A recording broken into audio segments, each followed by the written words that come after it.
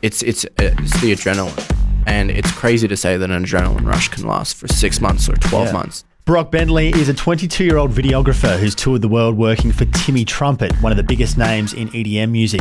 It's my job to make everything look cool. He jumped on a plane when he was 19 and flew into a whirlwind adventure that took him to over 40 countries. I wanted to just give more and more and more and more, and I wanted to be the best. Brock has been on top of the world, living his passion in the most beautiful places on earth, but it all came at the cost of his health. And he eventually found out the hard way that you can't run on adrenaline forever. All of a sudden, I knew that what I did last summer was not going to cut it. I really ran myself into the ground. Yeah. It was an implosion. He's lived a lifestyle that most can only dream of and learned some harsh realities that have brought him back down to earth. Now he's putting his health first and growing into a man who can do it all.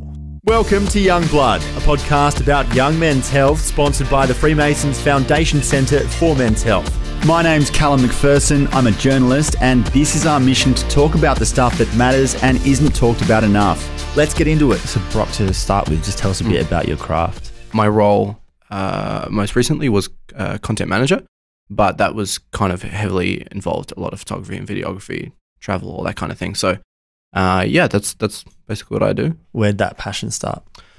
That was when I was really young. My cousins, one of my cousins was like really, really into films, really into movies.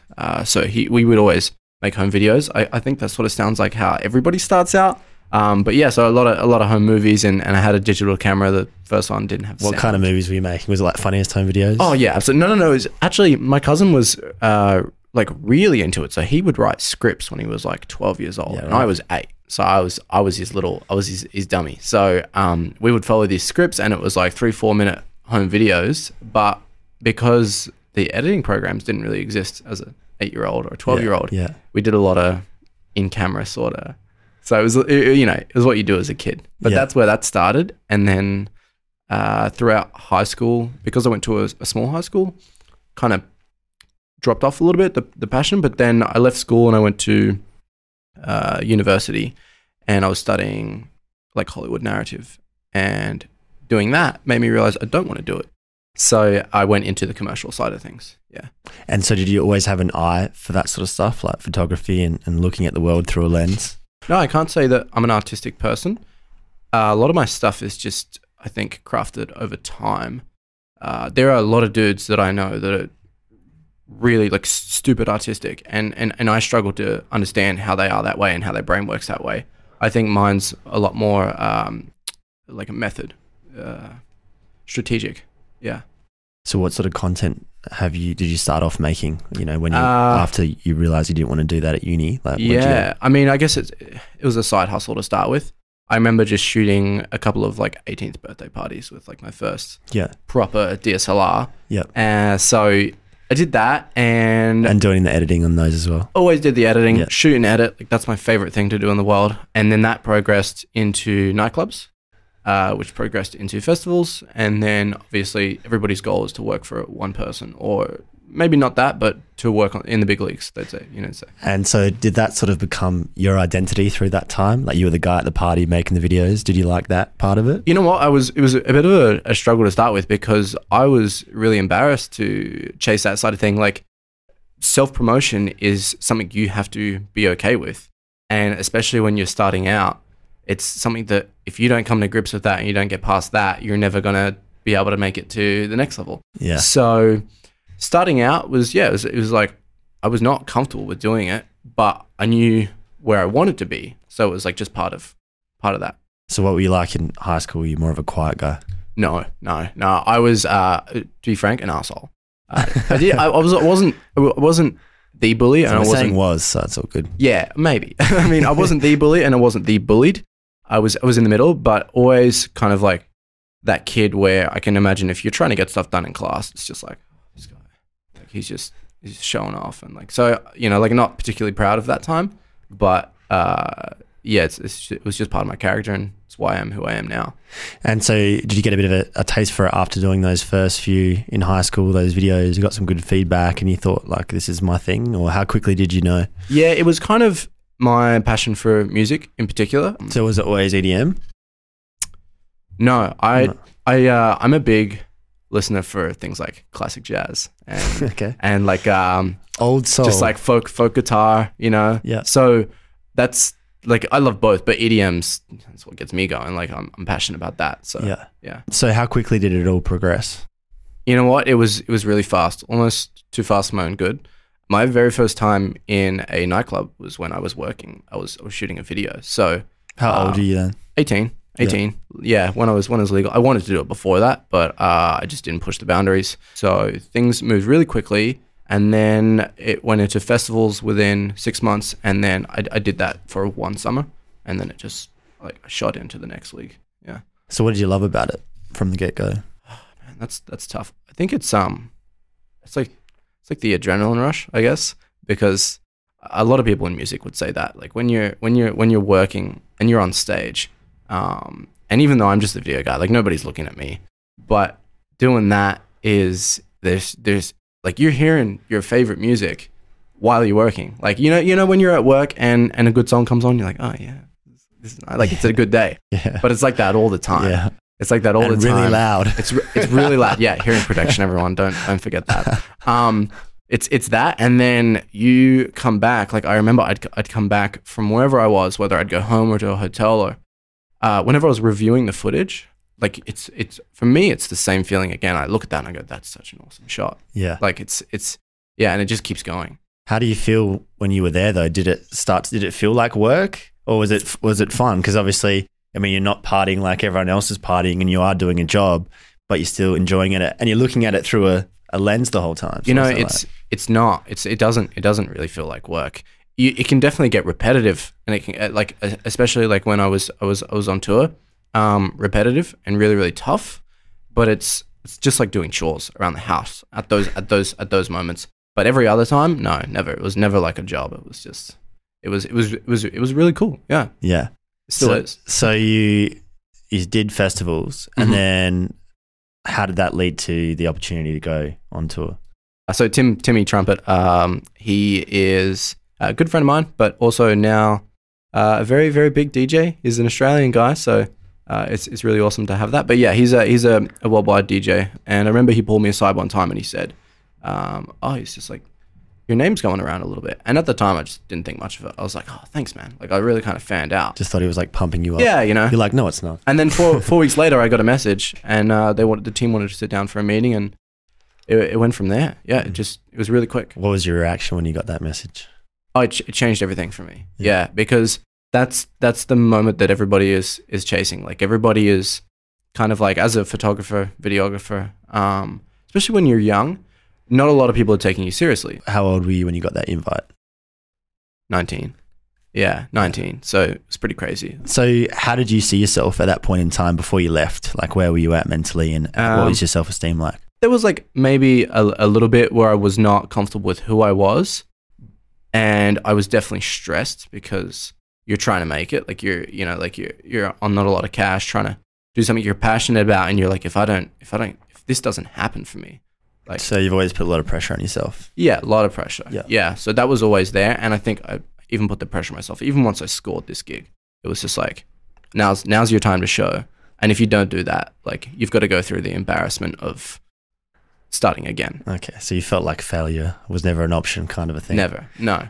Yeah, No. that sounds cool, So- doesn't it? Like, maybe. Yeah. So when you got that invite to go on tour, where was it all going to start? Did you get a big poster saying this is all the places you're going to go to? No, I think they're very smart. His manager is a very smart man, and he runs it like a business. So he turned around to me and was like, let's just do China. Let's just try out China. And at the time, I was like, China? Yeah. No way. Had you ever been anywhere before? Yeah, I'd definitely done traveling, but China is like, you hear about everything in news. You're like, this is going to be an experience. Totally different. So I did a week run with Tim in China, and yeah, a lot of pressure. I was sweating on the plane the whole way, but it went really well. So it progressed from there. And so what was it like, filming that first show? Oh man, it was an explosion of emotions, because the Australian music industry, while really impressive, when you step outside of Australia, you're like, wow, man, like it was a lot. And just the show itself, Tim's really known for his show and his energy. At the time, we didn't have a massive team with us, but for me, it still seemed like it was the biggest thing in the world. There was still a lighting guy and like a what we call a VJ, a visual jockey. So there were people running some high tech stuff. And China's clubs, I don't know if you know, but they're like festivals on the inside. And so how hard did you find you had to work? Like, were you sweating trying to make it the best thing ever? Yeah, definitely, like emotionally too. But it's always been in me to just go full steam ahead. So at the show, I'm gonna just go off the track here for a little bit. That's good. China is obviously known for their pollution and stuff like that. So the first time I went to China, I bought some masks for my face, just for breathing and stuff like that. But the clubs, or people still smoke over there in the clubs. Yeah. So that was the main reason for it. So I would wear these masks, and I got a little bit germophobic eventually because I was always wearing them. Right. And so yeah, with my energy on stage, like I was full steam ahead. I used to jump around and over speakers and all kinds of things while wearing this mask and a hood. So people started like, oh yeah, that ninja guy, that ninja photographer, like, because that's what it looked like. Yeah. So yeah, my energy's on stage as it matched Tim's, 100% matched Tim's, and we were always in sync. It was great. Did they have like a name for you? No, it's just Brock Bentley. No. Yeah, there's a good opportunity there. Brock Bentley's already a pretty cool name, I got to say. I like that. I changed it to Brock Bentley. Did you? Yeah, it used to be a different name. Okay, but don't tell us that one. We'll stick with Brock Bentley. In saying so, that was my mom's name, so I wasn't trying to be cool. Okay. Yeah. All right. So how confident were you from the start? I was confident in my ability, and I was confident in my attitude. Like I knew that I was gonna make it good. Whatever I was producing content wise, I was like, this is gonna be the best that I can do.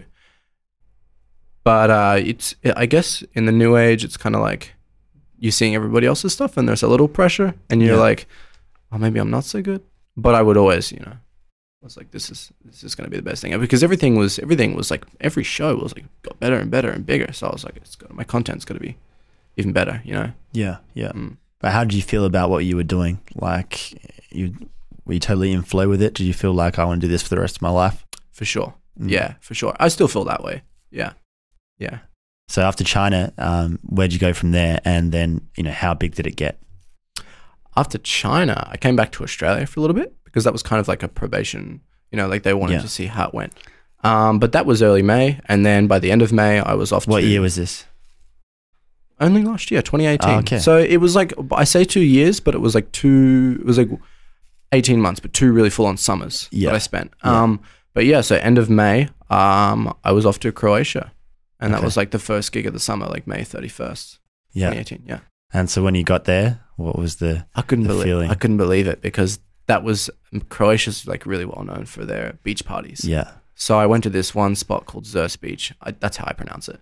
But there was 5 clubs along this stretch of beach, and we were at the biggest one. You're just like, man, I need to get a tan. Well, I felt like, I was like, is this what Ibiza is like? Yeah. Like, it kind of felt like I was in the movies. So I was, and then I was opened up to the Europe culture of EDM and partying and stuff like that. So it's like, wow. Yeah. So you did that show, and then like how many dates were there in that run? I couldn't tell you, man. I wish I could. On average, we would do 4 shows a week, put it that way. And summer lasts, you say June, July, August. So 4 shows a week for 12 weeks. Yeah. Not my strong suit, mathematics. But neither. I'm just telling you that I don't know the total. We'll add it up later. So getting accustomed to that, like you've never been to one of those in your life, let alone for a week. Yeah. It's just completely crazy. Yeah. And for most people, if they ever went to one, or, one European summer, or even one of those parties, that's something that a lot of people would talk about for the rest of their life. Yeah. But for you, I assume it became normalized. So what was that like, living that life? Tell us about that, because not many people do. Yeah, I think if you want to talk specifically about maybe the amount of gigs we're doing and stuff like that, and you're right, because that became normalized really quickly. And for me, there was no in between. There was no like I guess I was like a C grade photographer, or doing C grade, sort of stuff in Australia, and then I went A grade, or like A+. Yeah. And that developed developmental stage. I think that's how you say it. The stage in between, I didn't experience that. I just went from one to the other. Yeah. So while that's the coolest thing in the world, if you're not careful, you can lose a sense of what else exists and sort of sense of reality, I guess. How so? What do you mean? Because you get really used to everything that comes with it, because you don't I had my own struggles, as a photographer, but it was still a massive jump. And you get really used to everything that comes with that. So you're talking about in terms of the scene, not like the skills themselves. Yeah. Like being part of that crew. Yeah. Yeah, everything that surrounds it. Yeah. My skills, I adapted very, very quickly. That wasn't so hard for me. Being put in an environment like that really pushed me to be a better content creator. My skills definitely going from Australia to worldwide was really, really pushed to the limits in a good way, because I was surrounded by the top content creators. And in a very quick time. Oh, yeah. As well. Yeah.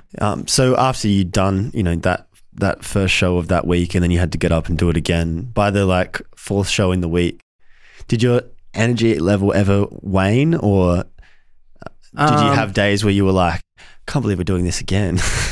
No, not in the first year. No, definitely felt that. And I think maybe that's just when you start a new job and the first 3-6 months of it, it's like the best thing in the world. I think that's just what that was. Every lifestyle has benefits and then problems that come with that. So it's still, but the only issue is because you're living that life, people don't think problems exist. So when you talk about it, you can sound ungrateful. So, and especially with your work, everything you're trying to create and project is a fantasy. It's like a perfect 3 minutes or whatever it is to say, this is the life, this is what we're doing. And you're creating that pretty much every day. Yeah. So, and that must be what you're trying to see creatively, the whole time as well. Yes. So that's pretty bizarre, living your own life and then also trying to put it together. Because my job was projecting somebody else's life. Yeah. I spent a lot of time working on content, and there were even days where we would Tim injured his foot early 2018, and there were days where I would go to the physio with him and I would be recording. It's like documentary style. I'd be recording him having his foot worked on by a physio. So yeah, my entire job was projecting somebody else's life, and you know what? It is really fun.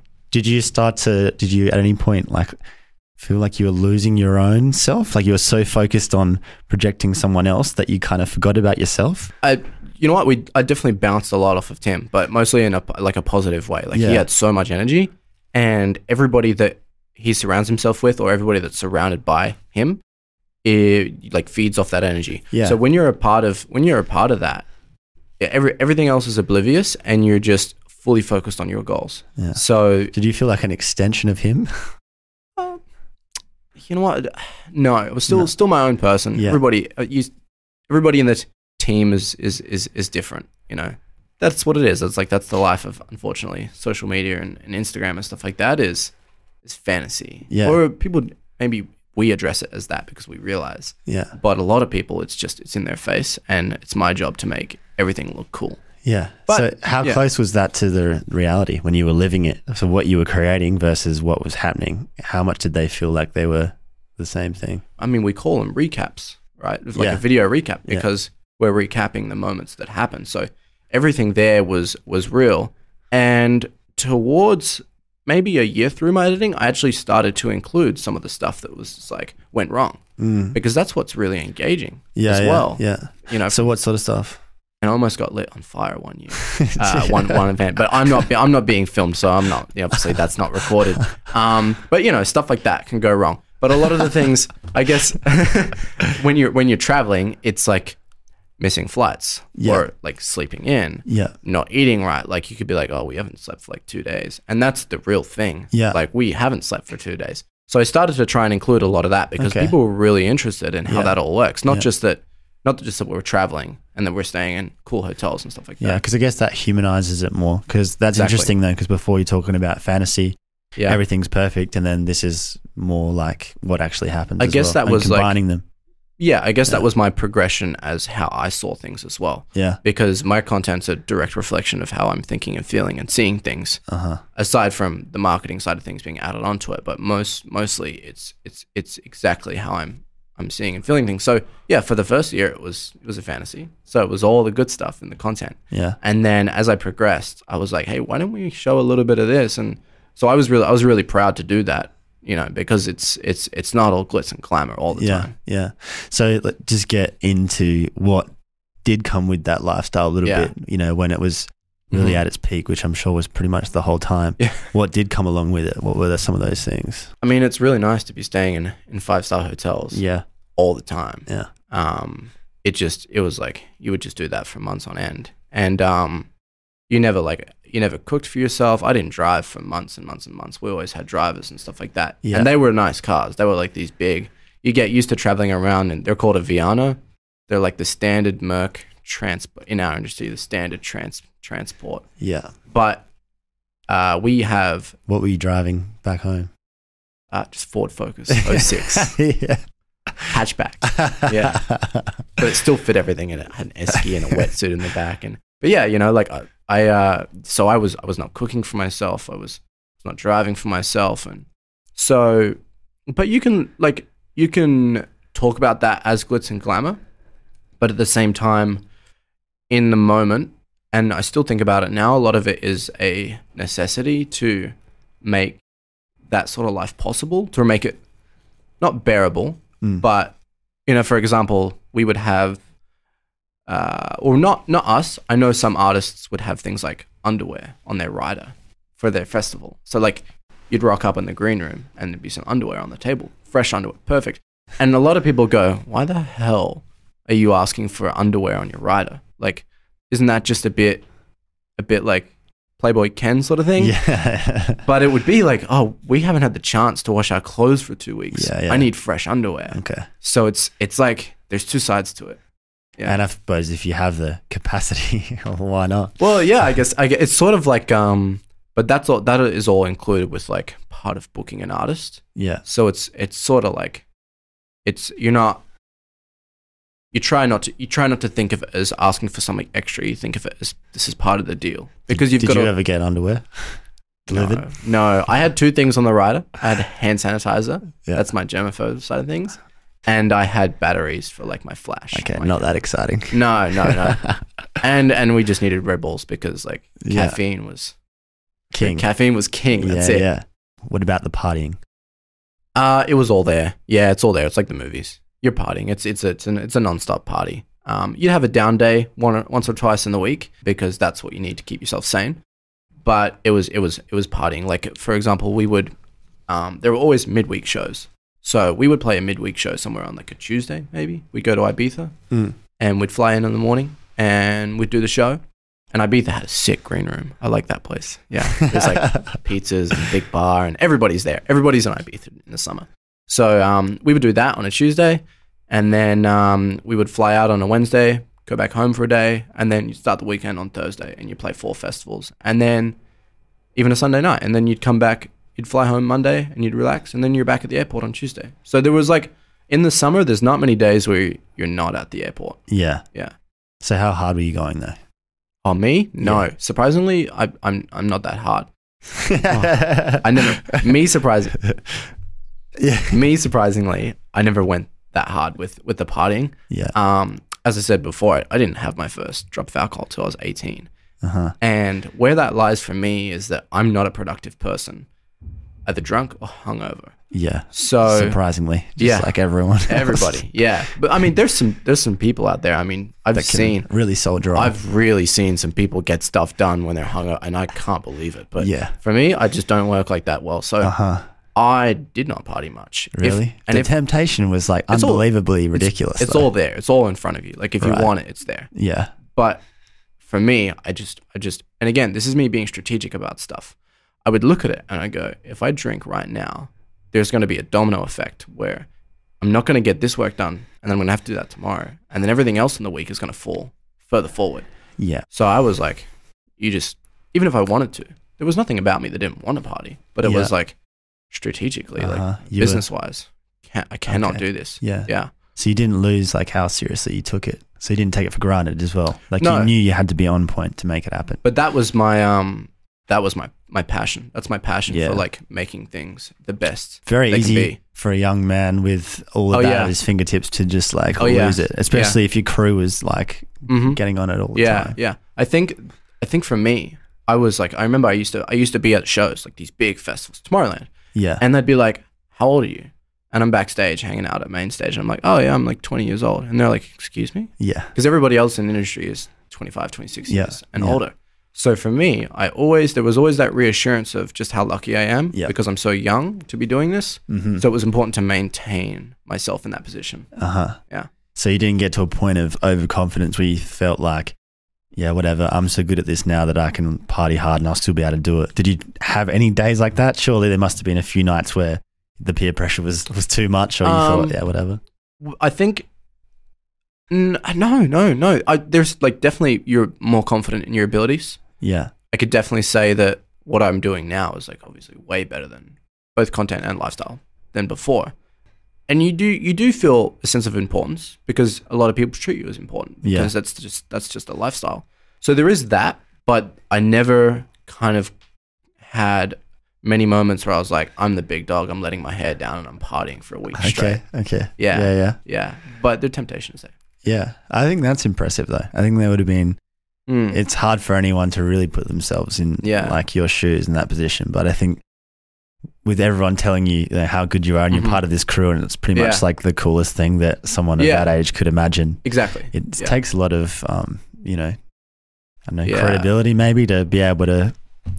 Well, I just didn't want to stop working. Yeah. Like I just cannot never ever stop thinking of working. Yeah. And anything that's a detriment to that, anything that gets in the way of that is I don't put myself in front of that. Like it's I just want to be able to maintain the same kind of consistency, which is not always possible. But anything that gets in the way, I'm like, no. Yeah. So how did the rest of the crew act and how did they respond to you being that way? Were they always like, come on, man, and trying to pour Grey Goose down your throat? No, that team that I worked with, they were really, really, really I suppose positive about that sort of thing. because they respected that you wanted to do a really good job. And everybody's got their own way of handling things on the road. Everybody knows their limits. Like there are people who you can afford to drink because maybe you don't have to be on your best game early in the morning. Like maybe your job's only so involved at nighttime. So everybody respects how each other works.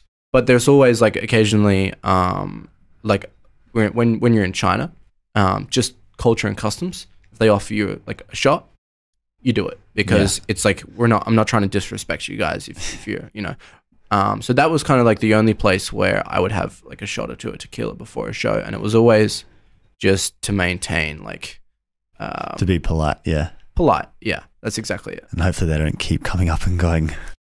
Well, but there's a point, where you're like, no, just take it away. So what was your vice or what is your vice? Did you have one? That's interesting. That's kind of like the ultimate reason why I'm home right now. I'll get into that. Yeah. But for me, like I'm a very health conscious person, both physically, mentally, and all sorts.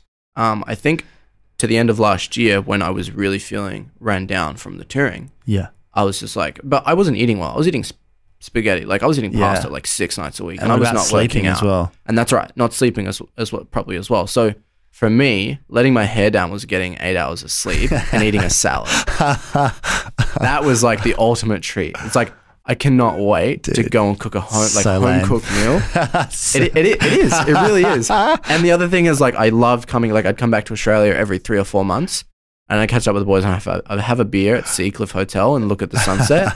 That was the best thing in the world. Yeah, that's nice to know that though, isn't it? Yeah, and look forward to that. That's 100% me letting my head down. Yeah. Oh, cool. Yeah.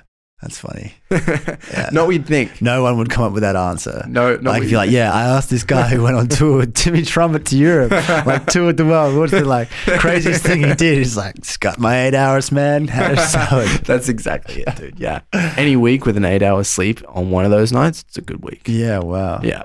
So that European summer that went for like 4 months. Yeah. I think I've been to 44 countries. Okay. Yeah. But in the summer, it's mostly around Europe. But that was last year. So most visited places would be Spain, France, easy to drive to. So we were based in the Netherlands, so easy to drive to France and Germany. And you get really lost. Croatia, went there a lot because I was like a midweek show.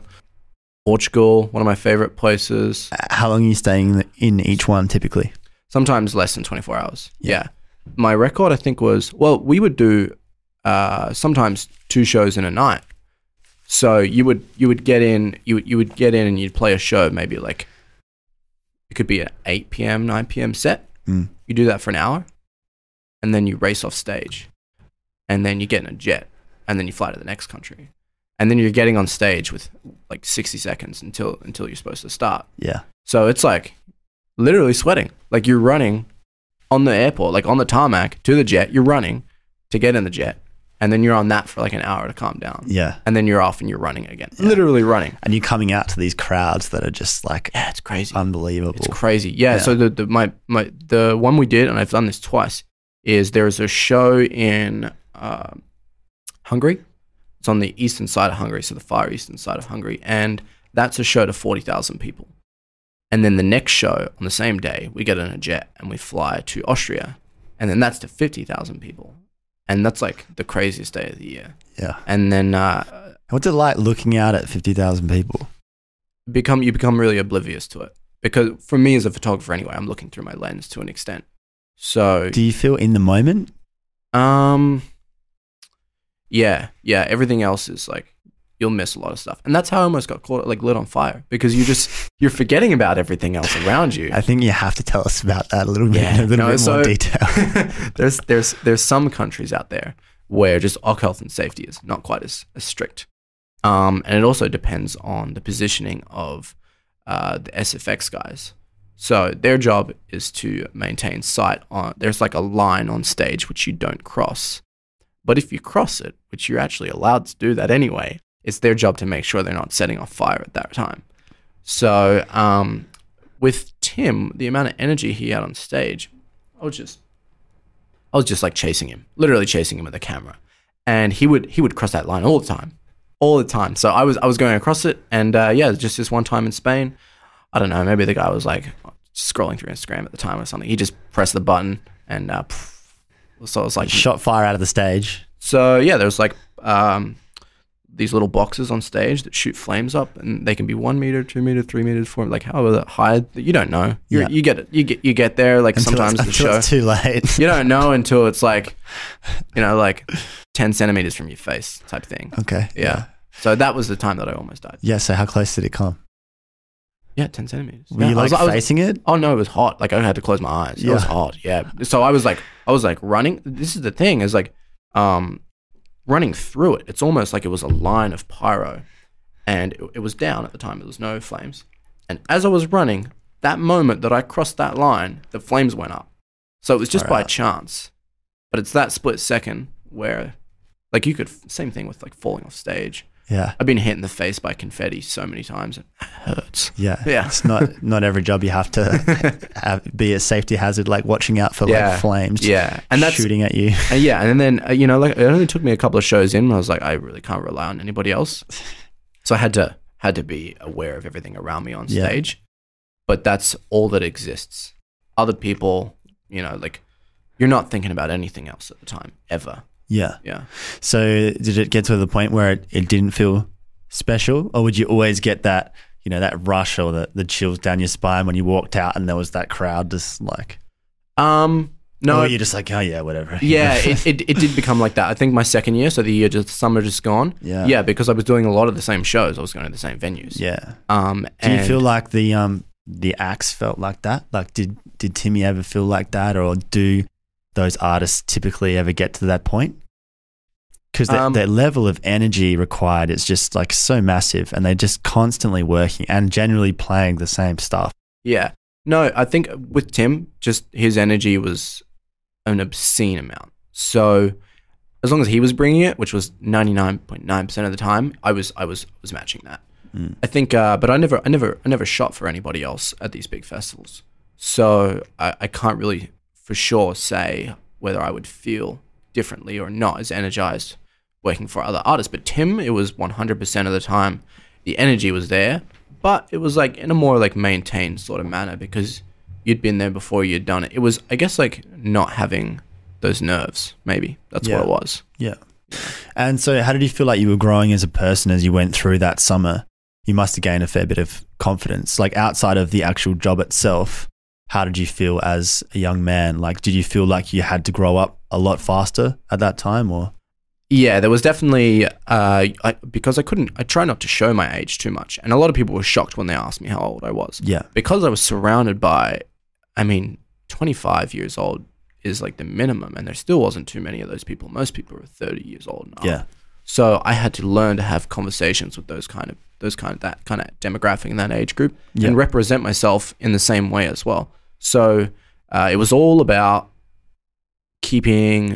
maintaining the way people see you, I guess. And because if you're seen as somebody who's young and annoying and inexperienced, like that's bad for business. They won't want you around. Yeah, that's bad for business. So who you are, and like I guess that's in all jobs, who you are personally or who you are at the job is definitely. But it's just a shame because that's what you're doing. That's your whole life. Like you're working 24/7. Yeah. So it's a tough thing to do. Did you feel like you made a big jump though? Is that what it felt like? For sure. Yeah, because I pushed myself into it. Yeah. Yeah, definitely. Because I think often we don't grow like that unless we have to. Yeah.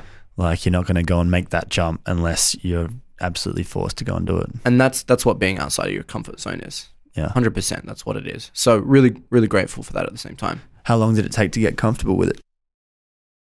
Me, really quickly. Yeah. I can see how a lot of other people would be on edge for quite a while, but I always put that pressure on myself. And I was just really lucky that the pieces fell together. So really, really quickly adapted. Waking up in like a different country every day in the most beautiful places in the world. Like what went through your head in the morning when you looked out over the ocean or what the forest or like whatever. Well, a lot of volcano. A lot of the times the blinds were closed and you were crawling out of the door to get down to the lobby. Yeah. But you weren't hungover though. No, I wasn't. But still tired. But it was really beautiful, man. Like there was this one time in Austria where I just walked out and I looked at the mountains. Like, holy shit! And then I was at Tomorrowland Winter this year, which is up in the French Alps. They have Tomorrowland in the snow on the mountains. So that was unreal. There was always an appreciation, especially because I'm lucky enough to see so many different places, and everywhere is so different. It's just an appreciation for each individual culture and landscape. Yeah, for sure. Yeah. Were you thinking like this isn't going to last forever, or were you thinking I'm going to make this last forever? Well, those two things come together because you want it to last forever. So you do everything in your power to maintain it. Yeah. Yeah. So you're always, and that just is a part of your drive. That's a part of like, you want to make sure. I want to be waking up in Mykonos every year. Yeah. Like in the middle of July. Yeah. That's what I want to be doing. Like that's awesome. You really were high on life. Oh, for sure, bro. Yeah. As Mr. Garrick says. Yeah. Wow. So you did that first European tour. Did you come home? Yeah. After that? Well, funny enough, because we were lucky where Tim is, he's got a big enough profile to tour all year round. So we did come home, but we stopped somewhere on the way home, but we came back to Australia. And whenever we came back, it was a week at a time. And then we would endeavor on another tour. So it'd be Asia or it would be America. That's like just long enough to start to like readjust really. Yeah. So you would come, and that was a thing with like, everybody always goes, how does your body handle the time zones? Yeah. And people will I hear about people getting jet lagged, but that just doesn't exist. When you're traveling to that amount, you're either tired or you're not tired. Okay. There's no jet lag. You sleep when you're tired, if you can. You sleep when you're tired. And then because you're like so far past the point of jet lag. You're so far. Yeah. You're just delusional at all times. Can be. Yeah. But you would be strategic about when you were sleeping. You're like, okay, I'm going to stay up till this time because when I get on the flight, I'll be able to crash. Yeah, and you learn how to do that, of course. Exactly. You're really quick at adjusting. How did you feel physically, though, after that first tour and during it? Because, like you said, you weren't, like, working out. I can't imagine you would have had time. Well, this is an interesting thing, how your mental health plays on your physical state. So for me, while I was still really happy and really energized, I didn't feel it physically. I didn't at all. I came back and I was ready to go. I was like, what's next? So just kept going. It wasn't until I started actively thinking about the way that I felt physically was when I noticed it. So what do you mean? So I guess it's the adrenaline. And it's crazy to say that an adrenaline rush can last for 6 months or 12 months. Like you wouldn't have had long enough between for that to wear off. No way. No. Because it must have been just so intense. Because I would look at my calendar and I would have flights booked for the next 3 months off to America or China or back to Europe. So there was no like, oh man. It was always, you were so excited. Let's go. Let's do the next thing, next country. And I suppose even when you had a week off, you knew you were about to go to this place. So you're already feeling that. There's an instant buzz, or a constant buzz. So it wasn't until I started enjoying my time, like letting my hair down, until I started enjoying eating properly and sleeping. I think maybe it happened over the period when we came back at the end of 2018. I had that really good salad. That full 8 hours. The good salad. No, we actually spent about a month back here in January last year. This is the life. Yeah. So I was like, I know what it is. And that's when it's a really tough conversation to have, because you're sitting there going, I just love sleeping and I love like eating a salad. And people turn around and go, what do you mean, bro? So it's such a conflict. So it was when I came home in January and I was eating salads. Yeah. And I was like, I kind of like this. So I want to make sure that I'm feeling like this on the road. So that's when funny enough, when you start thinking about who you want to be physically and mentally, you start noticing everything that's polar opposite to that. You go, I'm not feeling great. So what was the point at which you started making that a priority? Was there a specific moment where you started to, think more about your mental and physical health? Was that because you got to the point that you had sort of conquered or mastered doing the thing that you wanted to do more than anything in the world? I guess maybe subconsciously. Maybe I didn't realize that. But I had felt like I'd mastered touring. Yeah. After 1 year. It sounds silly. A lot of people but it's an intensive training course. Yeah. So I felt like that. And then I guess maybe my mind was set on other things, that being my health. So there was a time where like I said, when I came home, and in January, I was able to go to the gym every day. I was able to sleep correctly and eat correctly. And after that, physically, I noticed how much I'd changed. And then mentally as well. So that was like, all of a sudden, I knew that what I did last summer, eating 6 bowls of pasta a week, was not going to cut it. I was like, I'm not going to feel this good if I do that again. So I went and I did the second summer, and it was a lot better. Yeah. But there was a lot of pressure work-wise as well, because everything was growing. It was all exploding. Like pressure to do even more? There was pressure, a lot of pressure I put on myself, because Tim was exploding, and I wanted to just give more and more and more and more, and I wanted to be the best. Yeah. And part of that came with like at no cost. So while I knew what was important, I disregarded it. So then you're having that battle inside of your head. What's more important? And you're like, you're letting yourself down, because you're doing the work, you're putting in the hours because that's important. But just as important to me was my health. So when I became aware of health, it made things a lot harder for me. Yeah. But did you physically have enough time and energy to be able to do both as much as you wanted to? For a while, but I guess that's why I'm home now. Yeah. Is because I really ran myself into the ground. Yeah. It was an implosion. Yeah. So just let's go through that when you're saying that Tim was blowing up and you were doing more work, and how full on did that get? To run you through it, I guess at 4 shows a week, we'll start there. So my role as a videographer is to deliver the content, and that kind of industry is so quick, where people and fans want to wake up the next day. They want it the next day, and they want to relive it. Yeah. So there comes me, where you'd shoot a show. And you're editing as well. Yeah. And so we would be back at the hotel by 4 a.m., maybe 3 on a good night. And civilized. And it was like, let's get this content done. And I was falling asleep copying the data over from my SD card. I was falling asleep and I still had another couple of hours ahead of me. Get me a salad. Well, no, you would. You'd ring room service. Yeah. And then, first world problems where they're like, oh, room service is not 24 hours. And you'd blow your steam over it. You would. That's when you knew you were in the big time.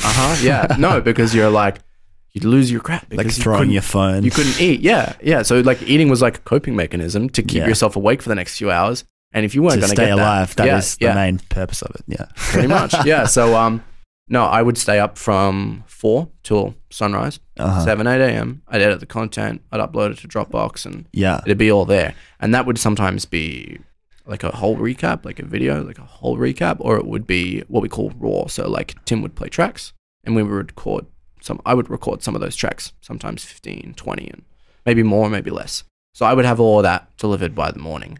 And I was doing that 4 times. But then during the week, how much did you sleep on those days? Like it was after that. It depends. What time did you get up? So you went to bed at like 8? What time did you wake up? Well, it depends when your pickup is. So you have a lobby call and that can be 7 a.m. or 9 a.m. or 12 p.m. So I would always finish the content and I would work out how many hours I was going to get sleeping. Yeah. And if it was 3 or less, I wouldn't sleep because I knew that there was a chance I would sleep through my alarm and through like a housekeeping call or a wake up call. Yeah. So I would sleep. I would go down to breakfast at 7, 8 a.m. and I'd just eat some crap, maybe waffles or something, whatever was on the buffet.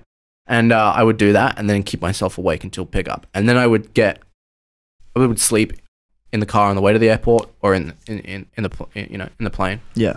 But that was always bad quality sleep because you're not in a bed. So, and then it was on to the next show. Yeah. So there was that on the weekend. And then during the week, I was editing YouTube episodes. I was editing for marketing campaigns and things like that, as well as adjusting everything from the weekend to make that all perfect for when it does get posted. Yeah. So when people say, oh, I never stop, like you really did not stop. Oh, no, I didn't. Yeah. And that's kind of like and also like being in environments with that much stimulus, which is just like otherworldly constantly as well. Yeah. Like you talk about adrenaline, like your body must have been like a coiled spring all the time. Yeah, pretty much. And I guess maybe that's how the whole first summer fueled itself. And then the second summer, I really had to push myself. So that first summer, you weren't having moments where you're like, man, I feel really bad. No.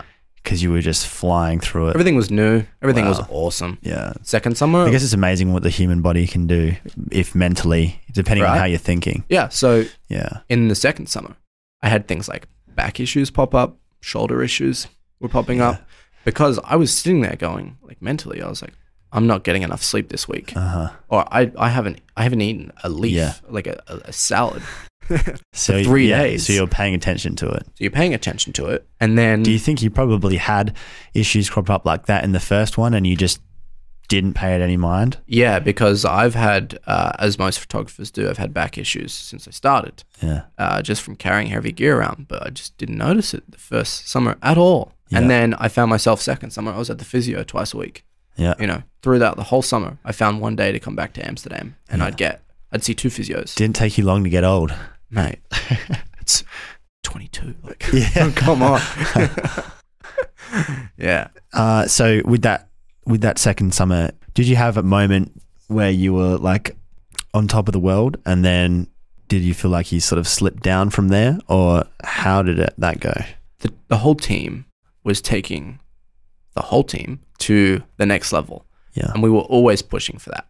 So when you were thinking about that, you were on top of the world. And that's the same thing with being on stage, definitely. And then I would come back to the hotel and I would be thinking about how much sleep I'm not getting and how out of shape I feel. Yeah. And maybe I was in better shape than last summer, but it's just that I was thinking about it. And that wore me out. Like I became so unhappy. Yeah, because you knew how good you didn't feel. Yeah, and that reflected everywhere on stage. It reflected the way that I treated people, and it affected even my other team members. Your health was becoming more of a priority. Yeah, and my other team members even saw it in me and felt that way sometimes. They felt unhappy when I was unhappy. It brought a lot of things down. Yeah, and you can't have that. I just know. So it was literally, I was like, if I keep going like this, like suicide will be on my mind eventually. So you're like, we're hitting the danger zone. It's time to. So you felt like you were depressed? Oh, 100%. 100%. Yeah. But it's interesting because you're not unhappy with the work that you're doing. You're unhappy that you push yourself this far, but you want to keep doing it. Like, you don't want to stop. But it's like you can't have it all kind of thing. That's exactly it. Yeah. So it good time, not a long time sort of deal. Yeah, for sure. Yeah. You'd like it to be a long time. Yeah. But it depends on what you prioritize. You're not superhuman though. No. That took a lot to realize as well. Yeah. Okay. So how dark did it get for you on tour there? And how did you manage to keep going and doing shows? It's really interesting because I was always around people. So you blanketed a lot. But I knew 100% I could feel myself week by week just going deeper and deeper down this hole. And people would have been able to tell. For sure, my team members could definitely vouch for that because they were like, they hit me up and they're like, they sat me down. They're like, what's wrong? What can we do to help you? And they were like, do you want to tour less? And I just like the workaholic side of me was like, no way. Yeah, because you were holding on to that. No way, I can do this. Yeah. Like you knew the opportunity you had, and it's your identity as well at that point. And you're like you want to work, you want to achieve the best results, and being unhappy is getting in the way of that. So it's a spiral. Yeah. So where did that go? Well, it led me back here to home. But first there was an implosion. Yeah. You know, tell us about that. It was actually really gradual. It was really, really gradual. My girlfriend was actually with me overseas at the time. She spent the summer over in Amsterdam. And she pulled me up one day and she was just like, can you stop complaining? And it was just that. Someone being straight up front with me, just going, like, shut up. You just never have anything good to say about what you're doing. How is that different from how you were in the first summer? Well, in the first summer, I just didn't have a bad word to say about it. Yeah. The first summer, everything was just not a party, but exactly what adrenaline does to you. Surreal. Yeah, really surreal. You're not thinking about consequences. You're not thinking about how you're feeling. You're just enjoying it and you're living it. So then when somebody pulled me up on it after weeks of feeling that way, I was like, okay, it's become really obvious. And then my team pulled me up and I'm like, man, okay, shit. Yeah. We're having. And was your content not as good as well at that time? No, because that was the issue, is that work was first. Yeah. And it still is to some extent. Okay. So that never suffered. Yeah. It was me. Yeah. That was like suffering. Yeah. So sort of obviously a typical burnout sort of scenario where they talk about burnout and you wouldn't have known or believed that was a thing after the first year. No way. And then eventually, like, bang, there you were, like, burnt out. Yeah, it just hits you. Yeah. So your girlfriend pulled you up. And then from there, how long did it take before you quit? Well, when you start to realize you don't like something and then you find reasons why you don't like it even more and you resent everything. Yeah. And for no good reason. I knew that was maybe not my actual opinion on the situation, but I was giving myself excuses maybe to pull myself out of what was making me unhappy. I'm not really sure. But she pulled me up, and then at that moment, health just became number one for a moment. And maybe it was when I was in bed at nighttime, I was just like thinking about my health. Yeah. Yeah. And when I was laying on the physio table, that kind of thing. And so when did you crack finally or decide to act on it? When I was already home. Yeah, I could put a date on it. Okay, so you got to the end of the second. Yeah, so I got to the end, and we actually collectively made a decision for me to come home, and I was going to do a little bit less touring. And then I had a lot of issues with even doing editing at home because I tied all of that to the way that I was feeling. Yeah. So it's that resentment, I think, is the so word. You just really felt like you needed space. Yep. So October 15th, I had a phone call with somebody and they were like, do you want to do this anymore? And every part of me was like, yes, of course I want to still do this. Like, I loved everybody that I worked with and I 100% wanted to keep going, but I said no because I took that phone call when I was in the gym, and I was like, this is where I need to be right now, you know? And so how do you feel now having made that call? There's definitely some pressure because people see you in a certain way where they're like, this guy's number one. There's definitely people that aspire and look up to me. And you made yourself out to be that, so then you feel the pressure to live up to it. Yeah, maintaining your what people think of you. But in the same sense, I never really portrayed anybody different. Like, that's who I am. I work nonstop, and the reason I do that is so that I can have a good life, as everybody does. So there's just pressure to do that for myself as well. Yeah. But you sounds like you learned that you can't continue to have that forever without looking after yourself as well. Yeah. And that's an ongoing thing. So how do you feel now, physically and mentally? A little bit better, yeah. But I realized that it was a little bit bigger than what I was doing, is that I've come home and I still want to keep working. I just want to keep, because there's just, in me, it's that, as I said before, strategically mapping things out, and you just can't, like, you can't stop ticking. So for me, I've realized it's a lot bigger than that. Like, this is something that I have to deal with, and I will personally, and that I can't really, like, hold it as, while touring was, like, definitely a large contributor to it, and maybe that's kind of like what started the fire, if you know what I mean. Like, that's what was a contributor to me never wanting to stop. But it's no longer an aspect, and there's another issue, I guess. Yeah. So are you just taking time to really focus on your health now? For sure. Yeah. Definitely spending a lot of time in the gym, eating salads, and just having those kind of conversations with people about how I'm feeling. Like, that's the most important thing for me, is making sure that I'm making a point of the way that I'm feeling, because that's what, for me, is I'm able to highlight progression, or the opposite, is that if I'm talking about it. Yeah. Well, it sounds like you put a lot of work in and a lot of energy in over here, your career, having that once in a lifetime experience, or twice in a lifetime, or maybe it'll be 100 times in a lifetime. I don't know.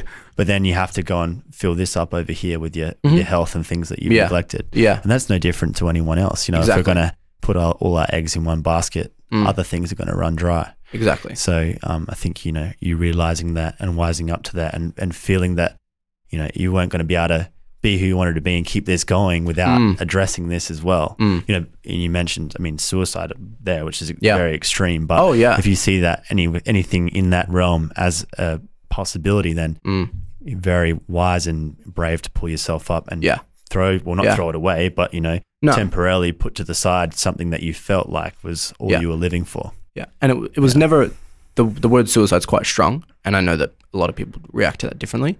I just want to make it clear that was never like a thought in my head, but I could see it coming. It was like, if you don't pull yourself up, like, that's like, you will find yourself in that position. Okay. So how do you come off that high? How do you come back to, reality, people would say? Well, for me, it's letting my hair down. It's, I think I was very much looking forward to coming home. So it was actually an easy transition to some extent, in that I could finally do what I wanted to do all the time.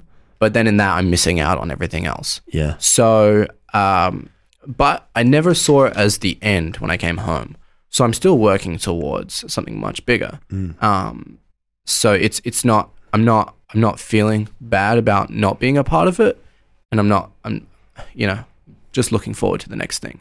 Yeah. So when do you think you're going to be ready to go and do that, or how are you going to approach it differently? Because obviously you can never go back to being the way you were on that first tour. Well, for me, I'm actually looking at ways of still being a part of that kind of culture in that industry without having to tour so much. So that's definitely kind of where I'm working towards, is finding that balance. So I'm doing a little bit of touring later this year, and I'll definitely be back in Europe next summer, but it'll be more maintained. I'll be more cautious about the amount of touring that I'm doing, or maybe not how I'm approaching it, actually, because that's what I tried this year. So it's maybe the amount. How are you a different person now to before you got on that first plane? I think with it comes a lot of life experience. So I feel very lucky in that I can operate maybe like somebody who's 5 years older. and be in those sort of situations. That has a lot of advantages, but at the same time, lost a little bit of sense of what really goes on in the normal side of things, you know. So I remember when I first came back, the first like 2 weeks, I went out to eat a couple of times, and I was just being really picky about everything.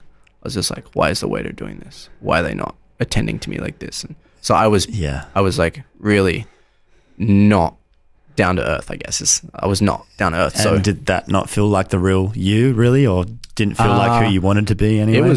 It was tough to tell, but I knew that like it was important to find or to be able to maybe switch between the two. To switch, it was really important to realize that this is one life and this is how you can behave, or this is what you need to do to survive, and this is your other life, and it's really important that you are the right person in both those situations. Yeah. And don't be a dick. Don't be a dick, guys. Come on. What would you go back and tell yourself? Oh, eat a salad. Yeah. that's gonna keep coming up. I think I would go back and maybe I would have liked to have a lot earlier on found a strategy to cope with everything in a more healthy kind of way.